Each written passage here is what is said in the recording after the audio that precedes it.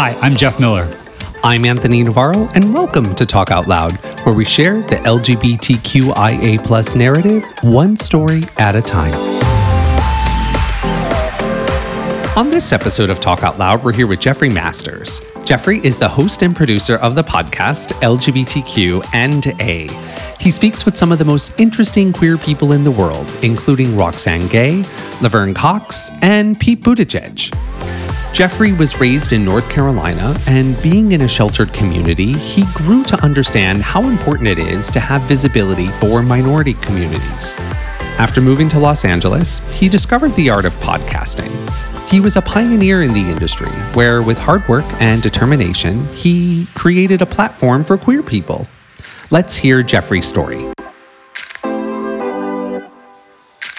Jeffrey, thank you for joining us today. How are you doing? I'm good. I'm excited. It's Friday. It's always a good thing. Any big weekend plans? What do you got going on? I'm going to be working all weekend. It's not a fun plan. What really is a weekend here, right? So what does work look like for you like right now? Has it changed with COVID? Is it, have you pivoted as far as the way you would normally be working? Yeah. I mean, I started my podcast like 5 years ago, interviewing, what I think are the most interesting queer people alive. And the biggest difference between my show and other shows was I did every single interview in person. And so for 3 years, that was like my one sticking point. I was like just a massive stickler at. And when COVID happened, obviously, I don't need to tell you that we're not doing things in person anymore, but that kind of let me reframe what I wanted to do and to go after bigger people and more of the like older crowd, actually. Like our community elders, they're not focused in LA where I used to live or New York where I currently live. And so, like, for example, yesterday I got to talk to Miss Major Griffin Gracie, who I think is like the oldest and most celebrated trans elder in our community. And she's in Arkansas. So it's been a big shift and change that I think we're like taking advantage of really amazingly. Yeah. It's interesting how in some ways that this has given us permission to do things before that we necessarily didn't have access to. I kind of want to go back in time a little bit. You grew up in North Carolina, right? That is true, yes. Was it a small town, mid-sized town? Greensboro, North Carolina is the third biggest city in North Carolina. I think of it as like the perfect suburb. I think there's like 250,000 people or so. So it's not a small town. It's not a big city. I don't know what a big city is considered, but it kind of felt like it had everything and didn't have too much of one thing, like too much farmland or too much like city skyscrapers, if that makes sense. Yeah, it totally makes total sense. What was culture like there for you? Any like sort of spiritual rituals in your family, anything like that at all? The culture, just me and like being gay and like whatever I want. No, I think the culture is interesting because North Carolina is technically the Bible Belt, but my family is Jewish. My mom is Jewish. My dad's Catholic. So I feel like I was given the great opportunity to like sample both religions and make a choice at like what fit me the best. And I mean, I'm also like editorializing, looking back, right? We celebrated Easter, Christmas, Passover, Rosh Hashanah, but I just always gravitated towards the Judaism. So it wasn't like hey, young boy, like choose a religion. It was like, oh, I love Judaism and I love Jewish people and I love our tradition. So that like really stood out being in North Carolina as like, one of two Jewish families growing up for sure. It sounds like you almost kind of have like a little bit of an a la carte experience of things that kind of resonated with yourself that were presented. You got to choose and you kind of went with what felt right with your own soul, or would you say that or no? I think I would say that. I always hate talking to people and myself doing this when like you connect dots that don't exist throughout like childhood. So I think like a part of me would love to say like I grew up and there wasn't a correct religion, and I'd love to like relate that to queerness. And there's not like a correct way to like love somebody. I don't know that that is actually accurate, even though one day I might write that in a book. But I think that it definitely like influenced me. The fact that it like made me like comfortable with queerness, like absolutely not, because this is still the South and it was like the 90s. So today, do you identify with either being Catholic or Jewish? Yeah, I'm Jewish for sure. Yeah. And I feel like I I feel like one of those people who I'm laughing because it sounds like so cliche, but I always like make fun of my friends who like adopt dogs and they're like, really, they adopted me. But like that's kind of how I feel about Judaism, that like it wasn't a choice I made. It was just like revealing an aspect of myself. Anytime I'm around Jewish people, like I just have like the best time. And I feel like I can like spot the Jew in the crowd and like always I can like, make conversation with them. So yeah, Judaism and those like traditions, it's like a important aspect to me that I would not have thought of growing up. Growing up, did you have when did it like, was there a light bulb that went on for yourself where you heard about gay people and you're like, oh, what they're talking about, that's me. Was there any sort of like self-realization at all? No. In the exact way that I gravitated towards Judaism, I also saw queer people out in the world and I like went the opposite direction.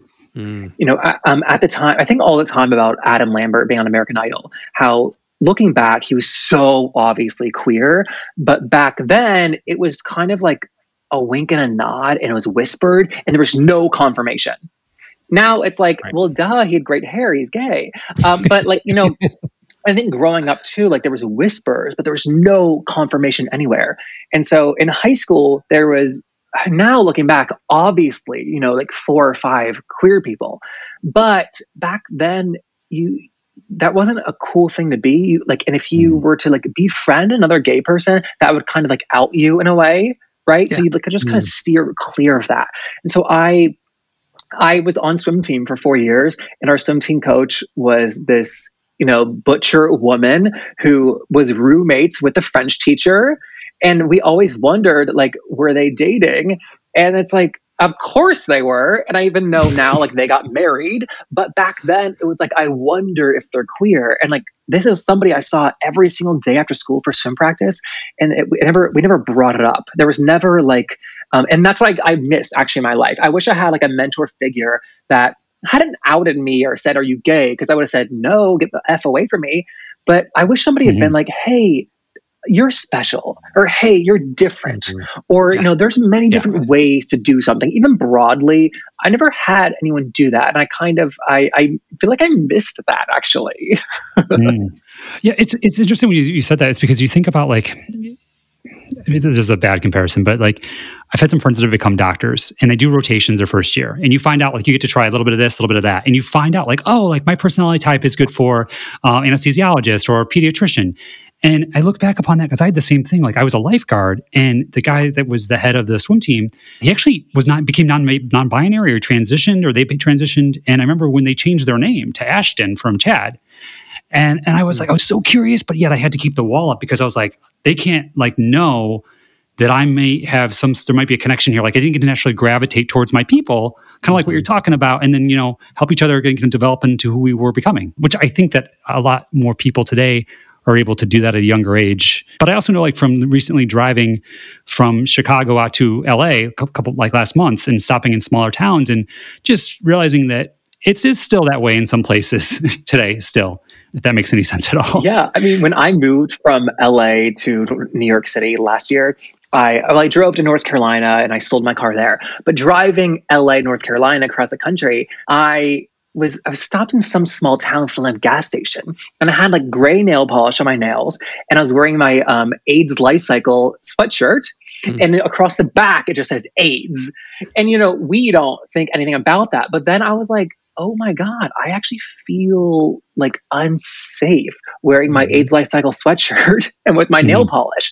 And it shocked me just because, we live in major metropolitan cities and I don't ever think or like clock myself or overthink that. So it's like such an interesting, juxtaposition just to travel around in our country and see how like greatly different it means to be like gay and how that like changes even in yourself and how like solidly comfortable we might be. Yeah.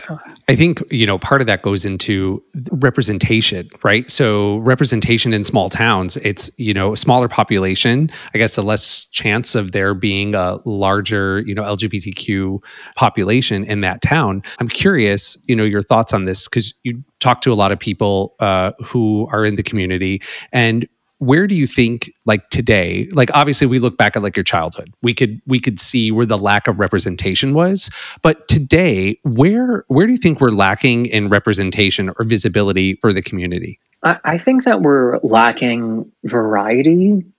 I think like Hollywood's gone in waves where like we only had the Jack from Will and Grace, like this hyper femme best friend who's like totally desexualized. We then saw like, 10 Jacks across TV. And then we went the exact opposite direction where they were gay, but they kind of were like straight presenting. And we were like, that is such a great like step up for representation. And so I think we're now entering a place in terms of like gay men where we're seeing a great variety across TV. And I would love to see that more in terms of the other letters of the community as well. Bi people are the greatest percentage of LGBTQ people, but it tends to be like one of the smallest when we see on screen represented. And so I would love to see just more of the community. I think there was one ace character across all of TV. There was only 3 last year, only 3 HIV positive characters on TV, and they were all in the same TV show. They were all on Pose. And so that kind of is a larger issue now too, where we're all watching shows at a smaller audience. So even if there is groundbreaking TV, what I wonder all the time is like, is it going to break through? Are we ever going to have another Ellen moment where Ellen comes out and everybody knows and has that cultural reference, as opposed to I'm obsessed with Veneno on HBO Max, the greatest trans representation I've ever seen on TV. And also it's like so exciting because it is a TV show based on the life of a real trans person. That just like historically has never happened. But I bring that up because like how many people watch HBO Max and have ever like heard of that show? I think it's like just the big cities. And it goes back to your point, is like, it's great that we have these shows that are available more for people who want to tune into that. But it's like, you still need like those queer characters in those primetime moments where the people in those smaller towns that we've all, sort of, visited or whatnot, like Jeff was talking about when we drove, cross country again. It's like stopping in those small towns. It's eye opening. It's like, oh my gosh, we are going back in time. And it's not necessarily those people that are living in those towns. It's not their fault. It's just that there isn't the cultural exposure that they're getting, and the only exposure that they're going to have is through the, media or TV. So it's so important that we can, even though we maybe don't look at network television or primetime television as like where we're going to go and watch television, that's really where it's more important, in my opinion, that we get those queer characters, because then it gets them in front of, those bigger audiences. Going back to what you said earlier, Adam Lambert. I mean, having those kind of people on those shows, that's really what I think will continue to help, break through the barriers for people to understand and know who queer people are. As we're talking about this visibility and representation, you are in your fifth season for LGBTQ&A? Seasons are arbitrary and I've never labeled them. However, this is our 5th year. 5th year, sorry. Okay.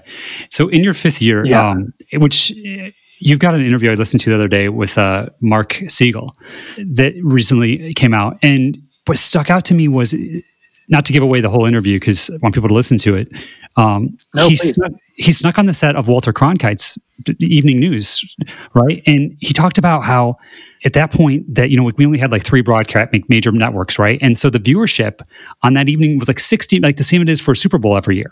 And he said that he talks about that after that happened, 60 million people had now seen a gay man and how groundbreaking that was then. And I think about like some of these, like myself, when I start to even like, if I'm in a smaller town, if I start to code switch or something like that, I am denying these people of having a positive experience with an out gay man. So I think there's also, obviously you have to think about safety and stuff like that.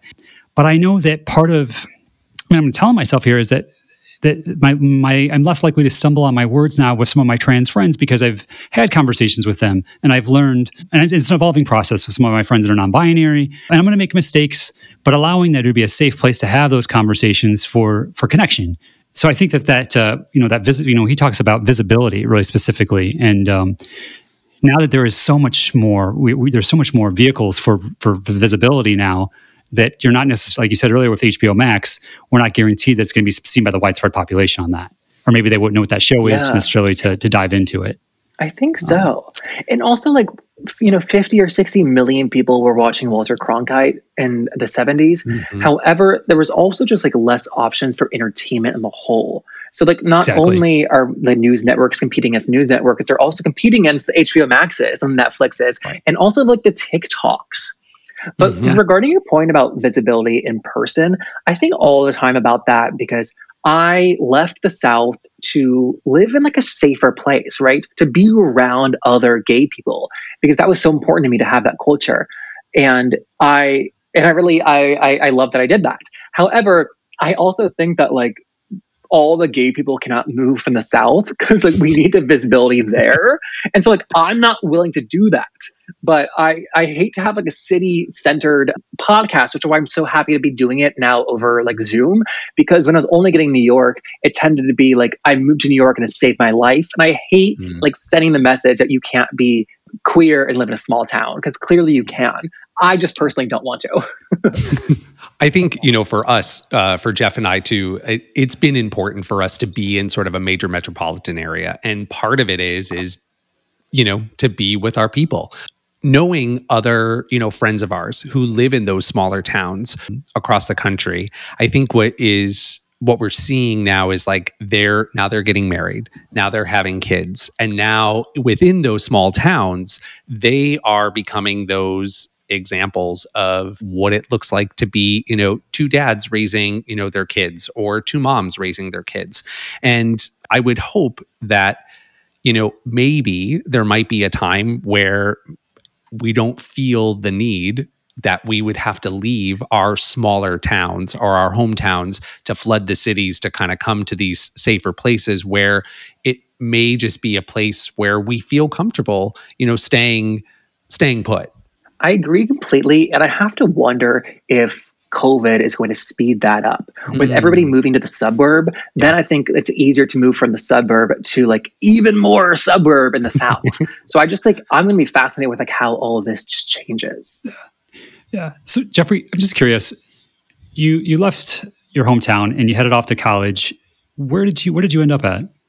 I went to Elon University, also in North Carolina. And what did you set off with a desire to study, entertainment, acting, anything like that? Yeah. So I was an acting major, which I did for like the 4 years. I mean, 3.5 if I can brag. But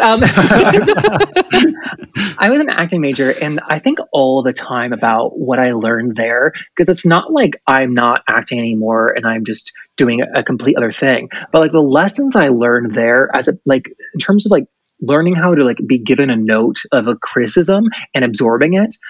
As I now do on-air hosting reporting, occasionally I'll have a co-host, and they're like, "Hey Jeff, you talk too fast.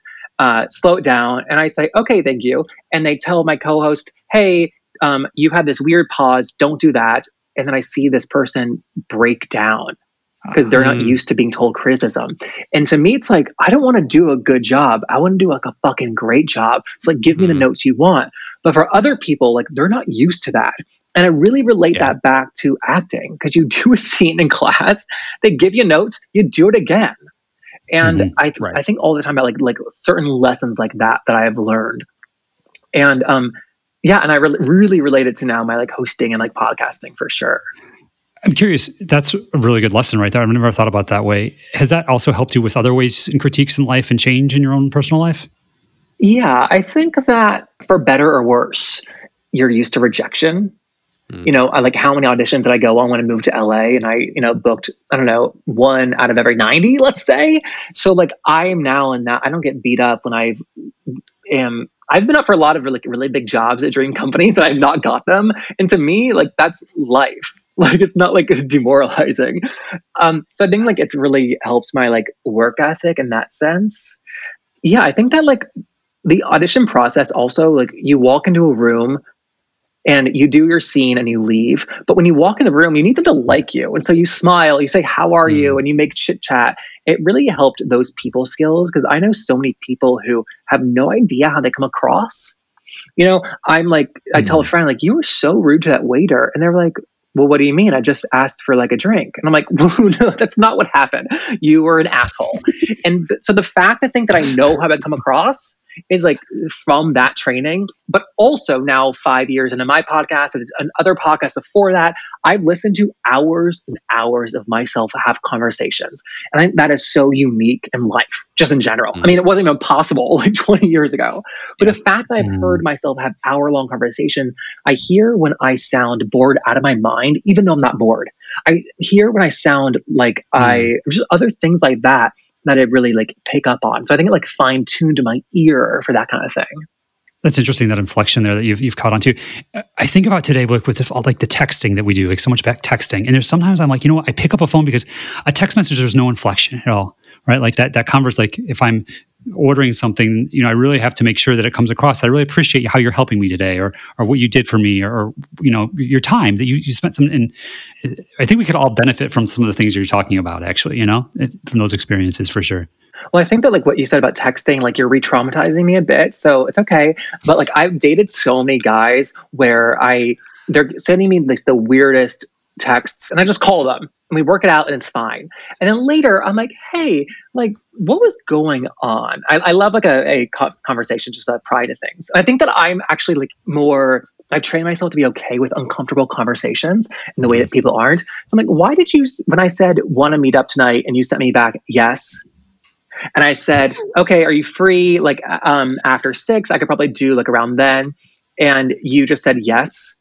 And then I was like, well, where, things like that, like one word answers. And then they're like, well, I was saying yes. And it's like, yeah, but that's not how that comes across. We've gone out 1 or 2 times, like things like that. And then I also kind of expand it. I'm thinking of one guy in particular, as you can tell. I expand it and I say, I'm also curious, like, is this how you text all of your friends, or is it just like men who like want to get in your pants? Wait, what? And like this one guy was like, no, all my friends think it's a problem. And I'm like, well, if a guy that you're interested in and every single person in your life is identifying this as like a possible frustration, like, would you not want to maybe think about possibly changing it? But like people just have no desire to change. Yeah, there's definitely an opportunity to take that to heart. And I think that it's like, okay, well then if this person, it's almost like I would think a bit of a red flag to be like, okay, well, if this is somebody who I'm maybe looking to go out with more than once or twice, then how would there be a partnership here that would really be a collaboration, if any means, Okay, well, you're a married man. For me, I'm single and I have like 6 months left at this body fat percentage. And so like red flags need to be like the car size flag for me to say no. I just think about because before I would be like in a bar and I would just be like spin the tail on the donkey, like whatever, I would just, whoever would just acknowledge me. I was like, okay, yeah, like let's I'd start thinking about a white picket fence and all that stuff. And yeah. So Anthony just acknowledged you and that was enough? Is that what we're saying? Sort of. That's kind of what happened.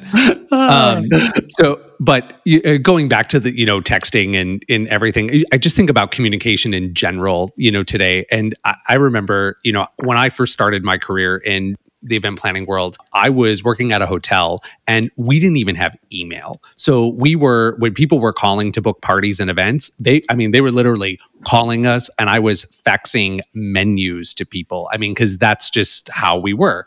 And, watching sort of the evolution of communication and now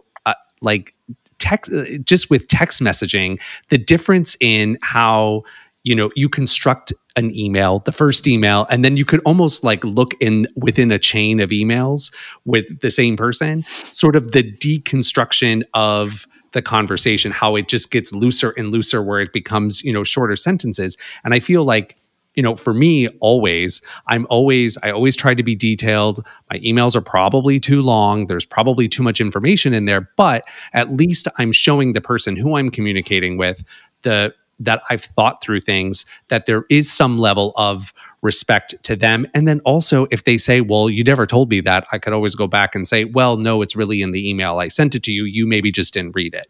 So I'm wondering, with COVID and sort of how things have shifted, I'm just wondering if that's going to make our communication process worse or if it's maybe going to improve it a little bit more. And the only reason why I say that is I've noticed more people want to do, whether they're Zoom calls or FaceTime calls, when you have meetings instead of conference calls, because I've been working remote for many, many years. We have an office, but a lot of times I work from home and all that stuff. And it's always just, if we have to get on the phone with someone, we get on the phone. But now there seems to be this people wanting to reconnect, to be able to see one another when they're having meetings. So I'm curious to see sort of how the cards fall when this is all over. If people, maybe some of that like disconnection is going to change.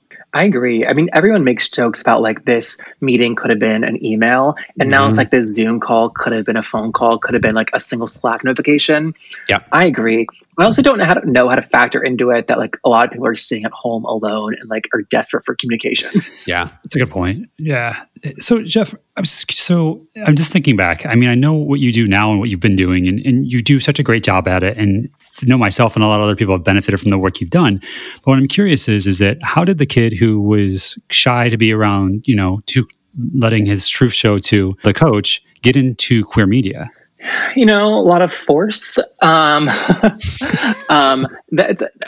So I found early into my career in Hollywood, I was living in LA, and I found like hosting and reporting, and I thought it was like so fun, and it really engaged. It helped me to like be the cool, fun version of myself I wanted to be, because it just demands that for on camera. And so I found it terribly exciting to be this like awesome version of myself. And then early on in my like hosting career, I found out that every young person my age, I was probably my like early to mid 20s, is doing red carpets. And I think that they're terribly boring because you're just like shouting at celebrities like the back of their heads. And then the only person that stops to talk to you is like the assistant video editor. And I was like, what am I doing here? I just don't get excited by being like that proximity to celebrity, which is probably why I now like can do what I do. But I very quickly found long form interviews, and I like loved that. And I was interviewing authors, and I thought it was like the coolest thing ever that this woman wrote The Giver, and then now I get to talk to her for 45 minutes. Or I also like booked this young writer who had this cool web series. Her name was Issa Rae, and then she like went on to do Insecure. So things like that I thought were the coolest. And then along the way, I was like I found long form interview was like my thing. And I was looking around for like a queer interview podcast because I kind of got into the podcast space early. And there wasn't one that I like was jiving with. Like there's always been gay podcasts. I don't want to like erase that, but there wasn't any at a big level. There was none at like a mainstream company. And I just was like, you know what? If I don't do this, someone else is going to. So like, might as well be me. Let me jump in. And at this point, I launched a podcast, and I was telling people like what a podcast was. I was telling them how to download it. Like industry standards were to have on your website what a podcast was and how to download and listen to it. There's a lot of steps. You guys know this. Wow. And so I'm like a podcast daddy, is what I'm saying. But really early on, I is that on a t-shirt somewhere? Yeah, right. I always selling those at noon. I loved interviews, and I started studying them. I studied the greats. I also am a volunteer at the Trevor Project. I've done that for like 7 years, and like answering calls on a suicide hotline. You are trying to navigate a conversation and like seek out information and control a conversation for safety without making it feel like you're controlling conversation. And so like, that was really some of the best training I ever did for my interviewing, because in an interview, you're trying to like navigate and control it without making it seem like I'm like forcing an interview to be something it doesn't want to be. Yeah. So like, I'm a terribly prepared interviewer, but if you have something more interesting to say, we're going to go in that direction for sure. Right. Yeah. And so to answer your question about how to get to queer media, the short version is I launched my podcast, and because it was a different time in the market, I was able to grow a following really quickly. Nowadays, you can't launch a podcast and just grow a following like on accident. You have to have an audience to leverage, things like that. And then I strategically created a show that would have partnership capabilities. It wasn't like, hey, tune in every week to hear Jeffrey Masters speak about his fascinating life. That's not going to build an audience. It was like documenting queer history. And so I had some partnerships along the way. And then I brought it over to The Advocate magazine, which I've been talking to the people there for a while about things. You really nowadays can't bring a podcast over to a magazine unless you want to give up all control over it, or they would rather launch their own. But it's a different time in the market. Also, we talked about like you can live anywhere as a queer person and work anywhere now. That's true. But I only got this job at The Advocate because I had connections in the queer world, right? I lived in LA and I just got to know people, and I got to know the right people, not maliciously, just that's what happens when you like are making new friends.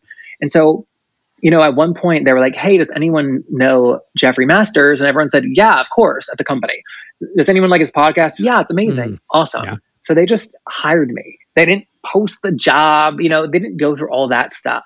I mean, it was a lot harder and longer process than that, but really it's like I created something good and they wanted to like put their name on it. And also, Jeffrey, you partnered with GLAAD as well too, is that correct? Yes. So technically we are produced by The Advocate magazine in partnership with GLAAD. So we're in partnership with them.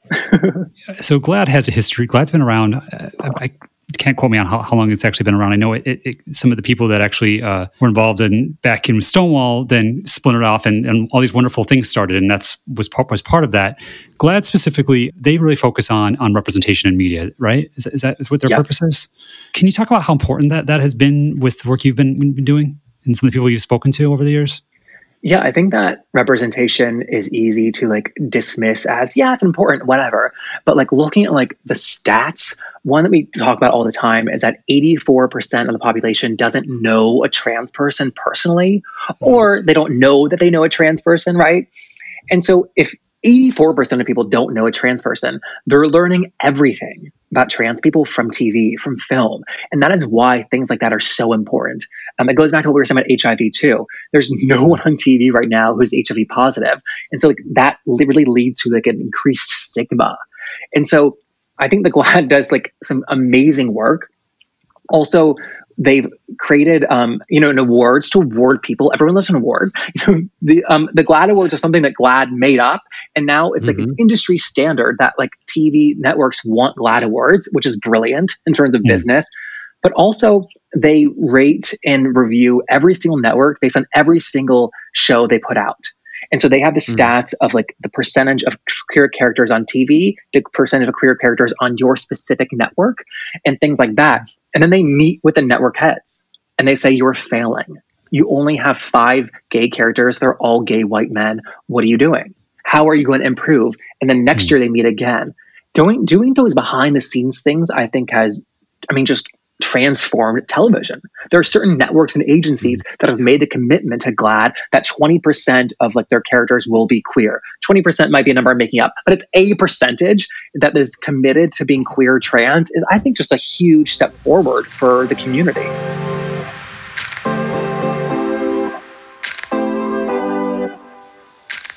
Just switching gears, I really am interested to sort of learn a little bit more on, going back to like the groundwork that you had to lay in order for the show to become so successful. There was a quote by The Advocate that said, the overused term overnight success is supremely apt in the case of Jeffrey Masters. So I know, for myself, building a business over, almost 15 years and being able to do that. And obviously with the show that we have now, overnight success seems like sort of a pipe dream, right? So was it overnight success for you? Or can you talk a little bit about the process of you building the show and what that was like? Absolutely. I would want more than anything to be an overnight success. That's not my story.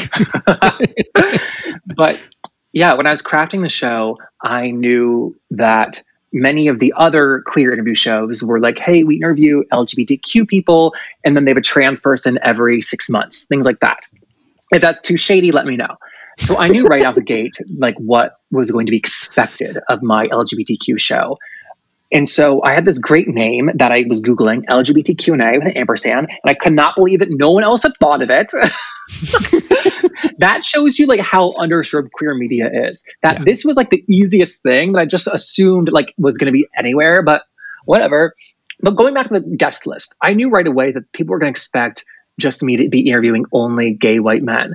And so I specifically stocked the early guests with different identities and different professions.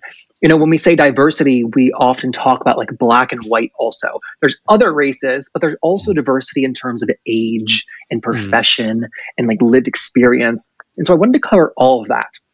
And then I was doing other podcasts at a studio, and Ross Matthews from Drag Race and Hello Ross was recording at there as well. And we'd say hi in the hallway, and then I started going in about like 4 hours early to sit in the lobby and like do work on my computer so that I could have that FaceTime with him to say, hey, how are you? How's Palm Springs? Your weekend? Oh my God, Toucans. We love karaoke, things like that.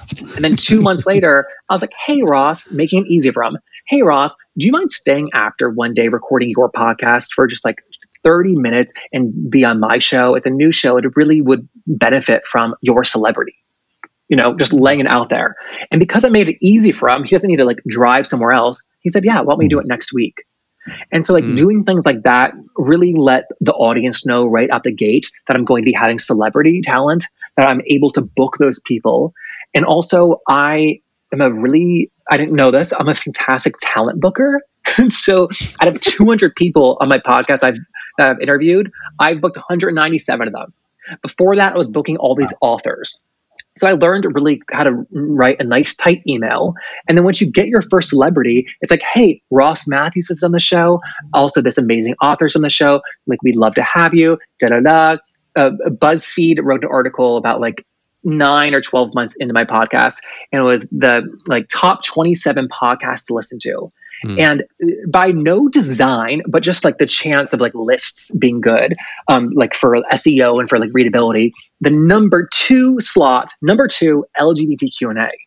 And so I was able to say like, hey, BuzzFeed ranked us as the number 2 podcast to listen to for 2017, not 2007. So things like that along the way, let people know like this is what's going on. Yeah. Also, I go back to like how I studied being an interviewer. I wanted these to be something that were evergreen. I didn't want it to be like, how was your week? What TV show are you watching right now? Because then anyone can ask those questions, but also like, that's not going to hold up. And I've always been proud of my interviews. That being said, I listen to the early ones now, and like, I'm never going to re-release them because I've improved since then. And I'm like, I do a lot of nervous laughter, but things like that. I think I hit people ahead of time with good interviews, but also like I can't underestimate the fact that I just like filled a hole in the market. Yeah. If we want to make like a sick joke about filling the hole, you can, but you guys are sickos. No, there was a hole and I filled it. And so that is also why I was able to get seen really early. But then with that filling all in the metaphor there, I was like, okay, now I have eyes on me. I want it to be a good product as well. Right. Yeah. And I think, as you guys know, like interviews can be hit or miss, and that has nothing to do with what you guys do ahead of time. It's always another human body ahead, like working there. And so sometimes, like I do a interview that I think is like purely mediocre, and it ruins my entire week. And other times I do a great interview, and it makes my day for like 3 hours. And so it's it always is like outweighs itself. Yeah, I did a lot of early tricks like that, asking friends who are friends with celebrity to come on the podcast. And I think like celebrity is important because like I at the time could not command a following, but they could. Listening to sort of everything that you just said. So there's a couple takeaways that I have. One of them is, reiterating to the audience and everyone listening the importance of what it is to foster relationships. So thinking about like 2 things that you said, right? So this whole situation with Ross. So you going in early, laying the groundwork. It wasn't like you bumped into him like one day and was like, oh my gosh, you're Ross Matthews. Want to be on my podcast? It was like you laid that groundwork to really foster that relationship, to make him feel comfortable, to be able to come onto the show. And also, all of the other stuff that you did to just make it easy for him. I think, going back to like, texting and, sort of short form communication now, there tends to be this lack of people wanting to really have sort of those more like interpersonal relationships. A friend of mine who is in banking, total different, profession and field. We were talking sort of during this COVID time where she every week is traveling to see her clients. She does corporate banking. So she is, in meetings with them, having dinners with them and all this stuff. And she said, at some point in COVID, things loosened up where she was able to make that trip and go and actually be with one of her clients after, being remote for like 6 months. And she just said, there's something about when I'm at a dinner and I'm just getting up from the table and putting my coat on or, walking away where I could have that quick side conversation with that person. I can't build that strong of a relationship with someone in this virtual space. So I think that that's interesting. And then the other thing with relationships is going back to you with this whole process with the advocate, where it was like you had your friends who happened to be already in those rooms, and it wasn't like you asked anybody to say, "Hey, I want this job." It's just like having those relationships and people being able to vouch for you is key. And I think about that for people who are maybe own their own businesses. Like, let's say someone who owns like a shop. It's like being involved in the work, doing your work, and doing it really well, making your customers happy and having them sort of go out in the world and be your own advocate to be able to, say, oh, you need to go see Susie and shop at, this shop.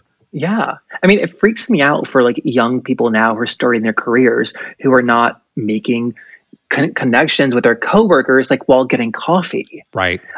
My first job was in media at Pop Sugar, the website. And like, I think of it as like my like master's degree in like digital media. I learned just, how to form a YouTube channel and grow it. I also learned that I didn't want to be a YouTuber. So I didn't need to like waste time doing that. But I made so many great connections there that I still text people today asking for help. Like, hey, you now work at Google. Can you connect me with that? But like the part of the advocate story that I don't talk about a lot is that at the time it was Zach Stafford, who's a good friend of mine now. And we knew each other socially. And I'd email him or we'd have a meeting in person, have a great meeting. And then I'd see him out of the bar. We had so many mutual friends that anytime I followed up with him on email and he didn't respond, I would then see him like the next weekend at a bar or at someone's birthday party or this and that. And we'd chat about everything except for my podcast and him not emailing back. And then the next Monday, he'd email me back. Yeah. And then the weekend before I signed my contract, I hadn't heard from him in like 2 weeks, and I was in San Diego for my friend's bachelor party.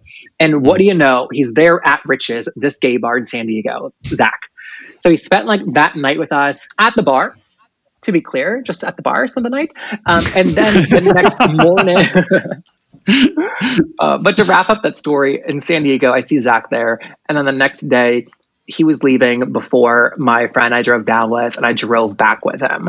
And we had this 2 hours in a car to talk. And then like that sealed the deal. It's like these things you cannot plan. And I could not have been in Greensboro, North Carolina and like locked down this gig. No. And I think that that's sort of the serendipity of a lot of these kinds of things. It's like you almost have to just put yourself sort of in the trenches, right? Ingrain yourself in the work and really just focus on whatever the next right thing to do is that's right in front of you. I think back to, myself growing, an event planning company. It was like, there was no strategy. There was no business plan. There was no nothing. It was just kind of like, I don't know, we're just going to kind of figure this out. And as things evolved, it was like, okay, do I go left or do I go right? And I think, sometimes, people see this like beautiful, like end product that you have this like, for you, you have this, great show with, these great guests. And it's like, people just don't understand all of the time and energy and effort that went into building the framework or this, the foundation for this to be able to thrive on. I think one of the other things that I heard, you say is that you've asked for things, and I think that so many times today, people become afraid of asking for help, asking for, asking someone to be on the show, asking for anything. I had maybe about 10 years ago, I was working with a business coach, and it was the one thing where she said it to me, and it never dawned on me that I could just asked someone, whether it was for help, whether it was for a referral, whether it was for a lead, whether it was for an introduction to someone. And I would say 99.9% of the time, people would say yes. It was a very small percentage of time where I maybe didn't hear back from someone or it was a no, but it was like, okay, just move on and find somebody else who will help you get connected or help you get where you need. And then it's always then, what am I going to do for those people? Again, going back to relationships. Yeah. And also, if you can't do anything for them now, just saying thank you. Yes. I have a large, let's say, Rolodex of publicists or connections from my podcast. And people reach out all the time asking for someone's email or their whatever. Yeah. And or even like jobs or to be on the podcast. And 50% of people say thank you, but I think that is a massive number that doesn't say thank you. Somebody emailed me like 3 weeks ago saying, I'll just say exactly what it is. I don't know. I'm beating around the bush.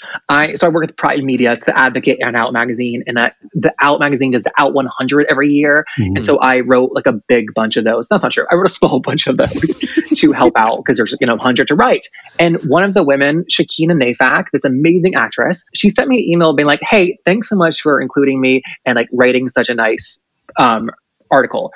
Period. One sentence, and I was like, oh my God, Shakina Nafak is the nicest woman I've ever met in my entire life. Yeah. It was a 1-sentence email saying thank you. It's like all I'm asking for when I help somebody or connect somebody for a job or put in a good word is, hey, thank you so much. It doesn't need to be more than that, but nobody says thank you, and then that ruins it for everybody else. Because it doesn't want to make you help anybody. Yeah. Well, right. I mean, it's manners, right? It's just common courtesy and manners. Oh, like that's, manners. Not to beat down the bush or whatever, but it's like, it goes back to our communication patterns. It's like these quick one-liners or these quick text messages. It's like, we just sometimes forget that a little thank you goes such a long way. A couple of weeks ago, I was on someone's podcast as a guest, and I got a handwritten thank you note for being on the show. And it was just like, this is something that doesn't happen very often anymore. I mean, I understand people don't do that, but the thought that goes into that, like, anytime that person will ask me for anything, I am going to bend over backwards and say, yes, I will rearrange my schedule to help you or be on your show again or whatever it is that you need. Absolutely. I also just want to go back to what you were saying about asking for things. I am like genetically programmed to like not ask for things, right? Be it help or a favor, anything. And yet the largest pattern that I see in people that have the careers I want or just like the like notoriety that I want is they ask for things. Yeah. And so that is actually the thing that I'm trying to internalize the most this year is ask people for favors, ask them to do massive things. And if they say no, like you say back to them, no worries, I really appreciate you. It's okay. Yeah, it is. And, I think the flip side of that always is then, if I ask people for whatever it is I'm looking for, I am always then very I want to reciprocate that process. There's like a saying, giver's gain. So the idea of me being able to help you will then help me somehow later on down the line. I remember a long time ago, there was a networking group that I was a part of. And the whole concept was we would meet once a week and everybody through their networking, over the week, everyone would, you were supposed to bring, a lead or like a potential client, for someone in the group. So there was someone who was in printing, someone who was maybe an attorney, someone who was whatever, different one professional group per person in the group. And the whole idea was you may not get a lead every week, but if I can help you, then I become top of mind to that person to be able to help me when maybe they're interacting with someone who is looking for a florist or looking for any other kind of service. So there's almost like an art to it and like this beautiful thing that happens when you start doing that, where it just is, you become a source for people. And then people then tend not to say no when you go back and you ask them for help or for something that you're trying to get to. I also think like it's really important that people make sure what they're asking for is like realistic. Yes. Being in Hollywood, we all have like high powered friends and I feel like, well, like one timing, don't ask somebody for a favor when they like get promoted to their brand new job. But like, I remember last year I had a friend who was like doing like TV show development for Apple, which was like a massive job.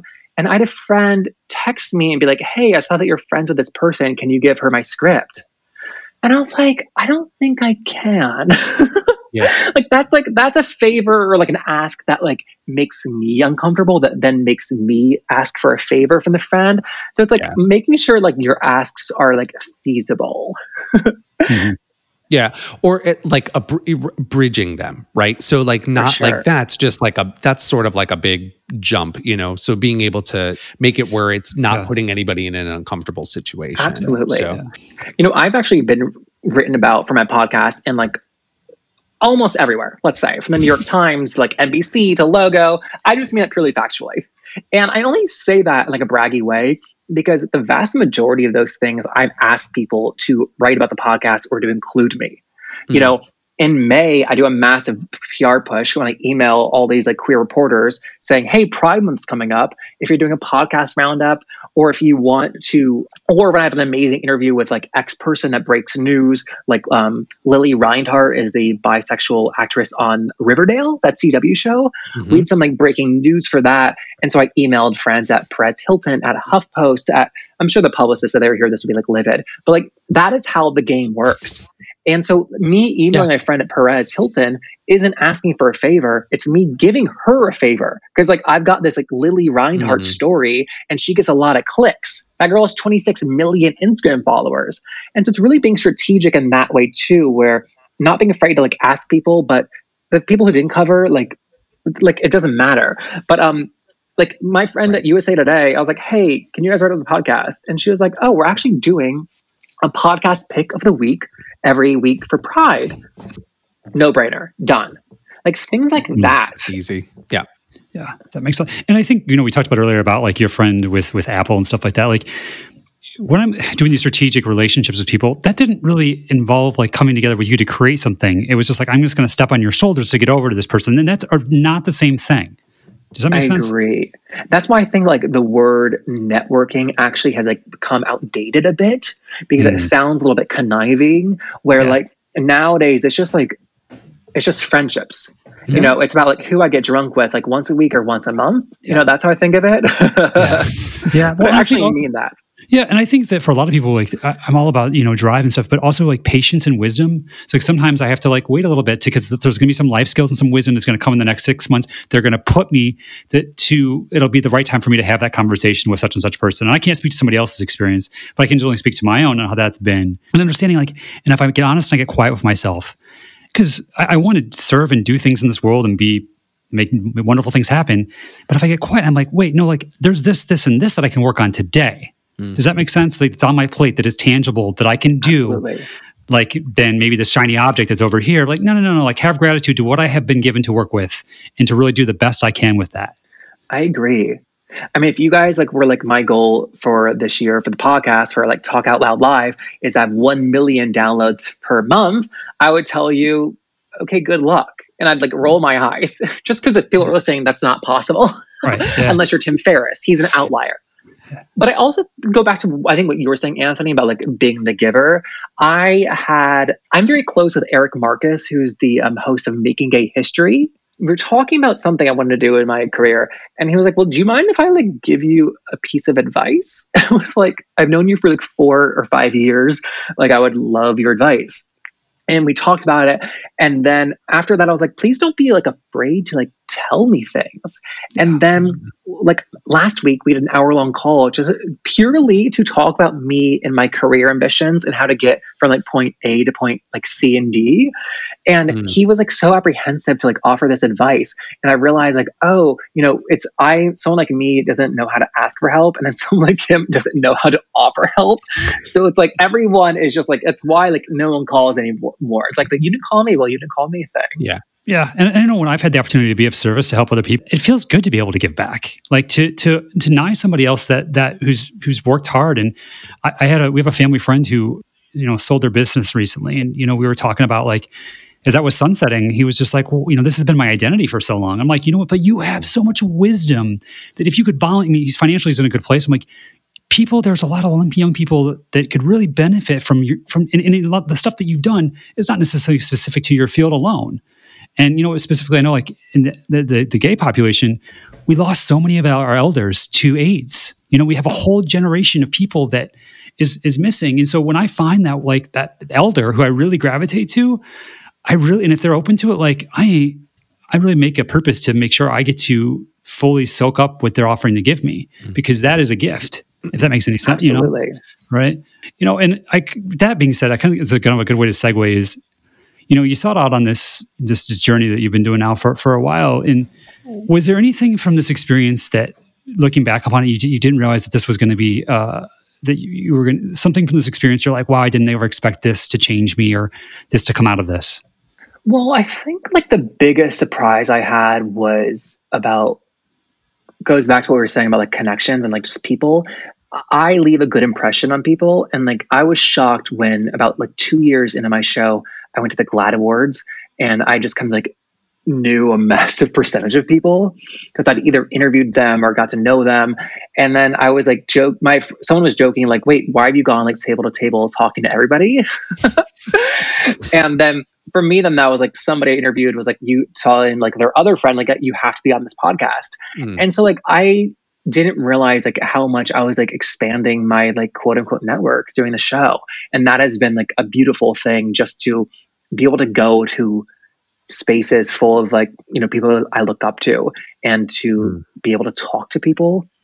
I think that like communication skills wise too, like it has just transformed my ability to talk to strangers, to like go to like any bar. I'm not just saying I can only talk to like a queer legend because like we've all have experience where someone has nothing to do with you until they know who you are. But like, I mean, I like talking to people. I think of like our like personality as like we're genetically programmed for certain things, but also our environment can like transform us in certain ways as well. And I think life is in my life, it's been about like revealing the parts of my personality that were always there, but that like maybe I'd like hidden over from like growing up queer in the South. And so it's been really nice to always know that like this like person I liked was inside of me, but then like I did the work, to be honest, to get to that point where like now other people know he exists too. I've never heard anyone quite put it that way. That's a real gift. And there's something about when we're able to be like really who we are. Because I was so afraid of people when I was younger. Like, and that wasn't that long ago. I mean, not even when I was younger, but even like in my late 20s, like I had so much fear of people. And now I'm a bit of an introvert and extrovert, but I just, like some of my favorite things is to sit down and talk to people now. And whether it's at like going to the Abbey on a Sunday where I would have been like scared to death. Like if I didn't know, like I would have my circle of people around me. And now I'm just like, I don't know if it's because I've done some work on internalized homophobia or what it is, but now I'm just like, oh wow, like that person just kind of sparked my curiosity. I'm going to go talk to that person. And I remember like when Anthony and I first started dating again, he's like, what are you doing? Where are you going? I'm like, oh, I'm going to go talk to this person, Well, it kind of breaks my heart because like now instead of like looking for like someone like you to talk to, if they're alone in the bar, they're like on their phone until someone else comes over. Yeah. Like you're not making eye contact anymore. That's true. It's true. Everyone's on an app trying to find someone while they're in the bar, which that just perplexes me. Anyway, I'm curious to know, is there anyone who you haven't spoken to that is like on your radar that you really are excited to talk to? So I mentioned Miss Major, who I talked to this week. I've been wanting to talk to her for like 4 years. And so that was just like a huge point for me just personally. But to answer your question specifically, I'm really interested in the people who are queer that we don't include on like lists. The people that are never going to be like a pride parade. And I think of like the older people, like a Barry Manilow. He's finally out of the closet and he's not doing like queer media interviews. He's such a fucking icon, but like we kind of like worship like an Elton John and we like check it off. I would love to have like a Barry Manilow queer interview. I'm also fascinated by people like Elizabeth Gilbert. She writes Eat, Pray, Love. Yes. She writes Eat, Pray, Love. She writes other books, Committed, City of Girls, and then she falls in love with her best friend of years as she's dying. That's like I've never heard Liz Gilbert label her sexuality. Right. Like I would just love to know, like, has she always dated like all other genders, or like is this a new thing? Like, how does she think about that? And then to have one of the most successful books of like the century has quite a spotlight on you. So then I kind of wonder like how much does that like pressure her or not as well? Yeah. She is I can see definitely her TED Talk, honestly, on creative genius changed my life. So yeah. What part specifically? Specifically like how we, to anyone who hasn't seen it, please go check it out because I won't do it justice. But specifically, like how we, the artists, specifically became the god versus entering into collaboration with the genie. Mm-hmm. We made ourselves the genie, and that creative process. She speaks specifically to what you talked about, like how when she wrote that book, like people asked her, like, "Oh, you're doomed now that you've written the most popular book. Like, now what do you do with yourself?" And she talks about like how creatives and suicide is so prevalent. And when we started making ourselves that person, that we set ourselves up to carry something that one human being can carry in that process. That's interesting. She has that really like a gift for like putting words to things like that like we think about like abstractly and like, but she can put it like specific words to it in a way I really appreciate. Yeah, definitely. Well, so Jeffrey, with the year ahead, is there anything specifically people should be on the lookout for? Your new season, or you don't necessarily call them seasons, but you're back out with some wonderful new interviews. You're doing some people that have done some amazing things in history right now. Is that correct? Yeah, I was I tend to talk to people like in order to book them, like queer legends like Edie Windsor from the Supreme Court case and Larry Kramer. I tend to talk to people and then a couple months later, like they die. And so I'm trying to break that cycle. If you want me to kill anybody, let me know. But I'm trying to get the people from history that before they die to be completely morbid. I like talking about death. So like Miss Major, Mark Siegel is 70. He's not going to die anytime soon, hopefully. Tracy Africa Norman, this like legendary model from our history. I'm really interested in people like that. And I've been doing this for 5 years and I was like, what will keep me doing it for another 5? And it's like only talking to people that I want to talk to be completely honest. And so I'm really focused on people that I'm just jazzed as hell to talk to. Well, that's exciting. And it shows in your work. I've really enjoyed what I've been able to listen to, what's come out with your new season. So we're really so grateful for you taking some time out of your busy schedule to hang out with us today. Yeah, of course. This is fun. One of the biggest takeaways that speaks to me from Jeffrey's story is that if you want something, then go for it. You just never know what's going to happen if you do. I encourage you to follow your curiosity and see where it leads you. To learn more about Jeffrey and get connected to LGBTQ&A, you can visit his profile page on our website at www.talkoutloudlive.com. Thanks for listening to this episode of Talk Out Loud. If you're enjoying the show, please subscribe, rate us, and share with a friend. You can also follow us on social media at Talk Out Loud Live. If you or someone you know has an inspirational story and a member of the LGBTQIA+ community, we'd love to hear from you. Reach out to us on our website at www.talkoutloudlive.com. On our website, you can also catch up on past episodes, learn more about our past guests, and browse their profiles. You can also get your official Talk Out Loud gear in our online store and browse our online bookstore curated with our guests' recommended books. Thanks again for listening, and remember, be true, be you, and to talk out loud.